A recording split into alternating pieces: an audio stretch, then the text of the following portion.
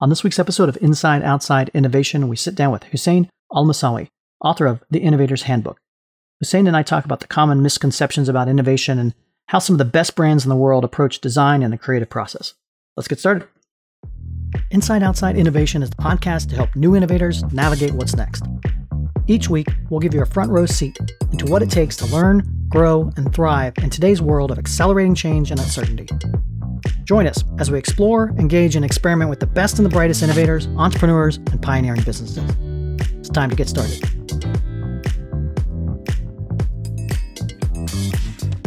Welcome to another episode of Inside Outside Innovation. I'm your host, Brian Ardinger, and as always, we have another amazing guest.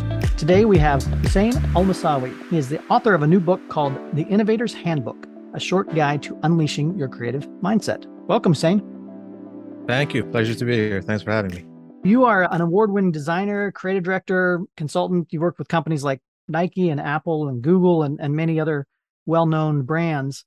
I think I'd love to start the conversation with, are these companies that you've worked with that we know as creative and innovative as we think they are, or do they struggle with innovation like the rest of us? Innovation is a process, and it's all about the mindset. What I really saw in these companies was we do see these big and huge brands with maybe like thousands of employees that work for them. The reality is that it's all made up of small teams, and these small teams are made up of 5 or 6 people, and that's where like innovation happens at the core of those companies. What I really saw in these companies was failure after failure after failure, trying to reach to a vision that was set. And then throughout that process and throughout that journey, being flexible and going from point A to B to C and having that flexibility to move forward and push things forward. And that's really where innovation happened. It's pretty interesting. And we'll maybe dig into some of the examples in that from what you've seen that works in that. But you've got a new book out at the same time as my book. It's called The Innovator's Handbook. I love the design of it. It's a square book, which is kind of unique to the marketplace in that. So you spent a lot of time and care in the design and creativity of the book. So I really appreciate that. But I wanted to dig into the content. Talk us through why somebody should pick up a book on innovation when there's so many out there. What makes this one different? Sure. So for me as a designer and like growing up as an aspiring designer, I always looked at innovation as just like everybody else. It's something that really wows you and it's something that's amazing and you want to take part in it and you want to innovate and become an innovator, but at the same time, you kind of feel lost and don't know how to do it. So it just feels very overwhelming, especially when you're first starting out. Throughout my career, working with these different companies, working with amazing teams and brilliant minds, what I wanted to do was to kind of break it down into simple insights that help shift your mindset when you're innovating. And innovation isn't supposed to be complex or difficult or hard. There are small things that you can do or understand that will allow you to think outside the box. For example, I'm speaking about myself from my perspective. When I was designing and trying to innovate growing up, I always wanted to reinvent the wheel. I always want to do things very different, but that's not the case with innovation. With innovation, you can take things that already exist, see how you can evolve them, take 2 different products that exist in the market, see how you can bring them together. And there's always room for improvement. So this idea and concept of doing something that is groundbreaking and never done before, that's not really true with innovation, but it seems that way, especially for young designers. I mean, my book is geared towards young designers and aspiring designers fresh out of college. And I want to share those perspectives and things that I saw that I wish I knew like 15 years ago. So that's like one thing. Do you evolve a product? Do you act or do you react? Do I come up with a groundbreaking product or do I create something that I'm building on something that's out there? That's like one point. I think that's one of the most important points that when I talk to folks when it comes to innovation is getting a clear definition of what innovation means. I think a lot of us immediately jump to, I've got to come up with the new flying car kind of concept. When you're saying that innovation starts a lot of times at just incremental improvements and optimizing and looking at things slightly differently. And I think that's such a great way to approach innovation because it does open it up to anybody who has the opportunity to make those types of changes. You don't have to be the Steve Jobs or the Elon Musk of the world to actually innovate. Absolutely. I mean, even like with successful brands like Apple and automotive companies and all those, if you look at the products that they've done the past 10, 20 years, it's always incremental changes and it's always improving one thing after the other. And I saw that a lot, like being in the footwear industry with the different brands. It was year after year, we had the same story. Like, for example, it was a shoe about lightweight. In 2020, what does lightweight look like? 2021, it looks a bit different because the technology is different.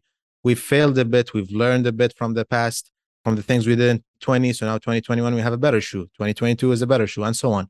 So there's always room for improvement, and technology is always growing. There's new materials, there's new processes. Collaboration, the idea of collaboration is huge in innovation. You meet new people, you get different perspectives, you learn new stuff, and you bring all those back into the process and into the design of the product. One interesting thing that we did, like in the footwear industry, and it's done in different industries. For example, in footwear, let's say we were talking about a good shoe. What we would do is like look at how are seatbelts made, look at the automotive industry, look at the aerospace industry, and then look at things that really have nothing to do with footwear, but bring those ideas back into footwear and build something out of it. And that really leads to us asking better questions, understanding the process better, and coming up with innovative and groundbreaking ideas. That's an interesting topic because I think a lot of times we do get stuck in our own bubble, whether it's our own industry or our own competitors, and we're constantly looking at those folks to find inspiration when you're saying a lot of times that core inspiration can come from outside, from different places that you wouldn't necessarily put two and two together. Can you talk a little bit about the biggest misconceptions that you've seen when it comes to innovation? What are some of the mistakes or barriers that hold people back from innovating? I think the first one that we already discussed, that feels overwhelming. The thing is that we see the end result. We don't really see the process of what happens behind closed doors in companies. And we're all wowed by the amazing final product. But in reality, it really started with a small idea. And many times, if not all the times, there is an idea, but like you want to get from point A to B, but you really land on point C, and that's where innovation happens. Right. So that flexibility, it's huge. And that flexibility also has to do with learning to fail and being open to failing. And the idea of failing actually is a really good idea, because actually now you know what not to do versus like getting stuck into the same trap again and again. And it's just lessons like one after the other where you can grow and improve and improve. So that idea, I think, of being overwhelmed and thinking that you can't innovate, I don't think it's really true. Let's talk a little bit about, you mentioned failure. And I think that's where a lot of people get hung up when it comes to innovating. They don't want to fail, but yet failure is a inherent process or part of the process of innovating.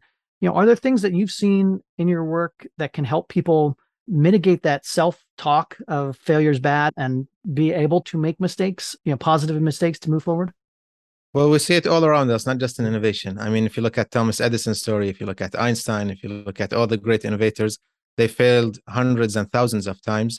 And it was always the willingness to try and get back up that allowed them to reach the end goal. And we see that in sports as well. Like, I'm really into sports and I work with different sports companies. If you look at Michael Jordan, if you look at LeBron James, you look at all these superstars, they failed over and over and over. They missed shot after shot after shot. And that's really what built these superstars and these names that we know today. I mean, it's all about understanding that failure is just bringing you one step closer to the end result, and having that mindset, at least what I saw from the inside, and also working with different students, that's really what always pushes to bring you closer to success, let's say. Absolutely. So you've been successful and had a lot of work working with creative teams in that. I'd love your insight and your perspective on how do you go about finding and hiring innovative talent? So talent is one thing. Like, as a designer, how good of a designer are they? What are their skills like? What's their craft like? What programs do they use? So that's one part of it. The second part of it is really how diverse of a team I can build and put together. The more different my team is, the more diverse my team is, the more I have different perspectives that surround me. That really leads and pushes to a stronger team that outputs innovative ideas. So, and when I'm talking about diversity, I'm talking about culture, I'm talking about religion, I'm talking about language, I'm talking about geographical location. And there's lots of different things. And the bigger my combination can be, the more interesting my results could be, because they push me and allow me to think in a different way that I would never have thought by myself. So that's a second part of it. And then positivity would definitely be a third part. One thing that I saw, I mean, especially when I started out interning at Nike, it was just this positive energy. Again, it goes back to the team that you work with. But if I'm working with someone, collaborating with someone that shoots down every idea in a negative way, I don't think you're going to see success at the end of the tunnel. But having a positive vibe, even if somebody shoots down an idea, I mean, there's something called the power of and. I could hate your idea, but I could build your idea. Like, yeah, and we could do this, and we could do that, rather than let's not do this, let's do that. So I've seen both. I've seen the negative side of things in the industry and the positive sides. And definitely the teams that were positive, that's where I saw the most innovation happen. Having the ability to ask the what if questions rather than, the negative side of, well, that's never going to work or whatever, being able to at least push through that seems to be one of the traits that I've seen as well. I guess the last kind of core topic I want to talk about is this idea of how do you prep a team that maybe wants to have more of a creative spark in that? Are there particular things that you can do to get folks more engaged in innovation, start thinking about it, and spark their creative juices? There were cool workshops that we did. And I also give, like when I give talks in different creativity conferences, I do also like different kind of workshops for people in different industries. One really cool thing that we do is, let's say we're designing a footwear. So I'd go to Home Depot, any DIY store. I'd buy random stuff that has nothing to do with footwear. I'd go to the dollar store, buy random stuff, and put them all on the table. And then I'd give the team a brief, a task. All right, let's do a shoe that is super comfortable. Let's do a shoe that flies. Let's do a shoe that is this or that. And that really pushes your imagination to take these things that have nothing to do with the shoe or with each other, and then start to think outside the box. Okay, what if I use these ping pong balls and use them as the cushion of the shoe because of the shape, because of the lightweight? It could do this or that. So first of all, opening room for imagination. And then second of all, there's no right or wrong. I think that's really important in innovation, at least in the process. There's no right or wrong. There's no stupid questions. Everything is possible. And then as we like an idea, as we get excited about an idea, we can start to look at reality, how things can be done, how things can be manufactured, processed, and then bring it closer to reality and start to tweak it and adjust it and refine it. So that's definitely, I'd say, the best exercise I've seen working with different people and teams. That's a great little exercise that I'll put in my bag of tools as well. So appreciate that. The last question I have is, where do you go for inspiration? What are the resources or the things that you look at that keep you on top of this game? One of the things is actually mentioned in the book. It's being a curious sponge. So just being open to everything and accepting everything. And, when you see things around you, look at the colors, look at the textures. When you hear conversations, get interested in things that don't really interest you. So just being a sponge. And that's something that Tinker Hatfield at Nike told me, just be a curious sponge. And that really allows you to soak things in. Then another thing is just being inspired by greatness, by excellence around you, whether it's through other artists, whether it's through sports, through books. I love reading, and reading is the number one source of being inspired. It's just different kinds of knowledge from different kinds of people. So that's another thing. And it all gets back to being a curious sponge, whether I'm reading, whether I'm looking at art, whether I'm talking to people, just being curious and interested at all times. And as kids, we were always curious, asking questions, asking lots of amazing questions. And we saw that with Leonardo da Vinci. He always asked lots of questions in his notebooks. Why is the sky blue? What does a woodpecker's tongue look like? But as we grow up, we kind of are taught to not ask any stupid questions and to just play it safe. And that really leads to, I'd say, taking a step back from innovation, which is unfortunate. It's an amazing topic. I appreciate you coming on Inside Outside Innovation to share your insights in that. And if people are curious about where to find out more about your book and more about yourself, what's the best way to do that? So the Innovator's Handbook comes out September 6th.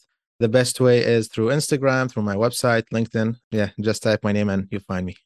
Excellent. Well, Hussein, thanks again for coming on Inside Outside Innovation. Look forward to continuing the conversation and appreciate your time. Thank you so much. Appreciate it. That's it for another episode of Inside Outside Innovation. If you want to learn more about our team, our content, our services, check out insideoutside.io or follow us on Twitter @the IO Podcast or @Ardinger. Until next time, go out and innovate.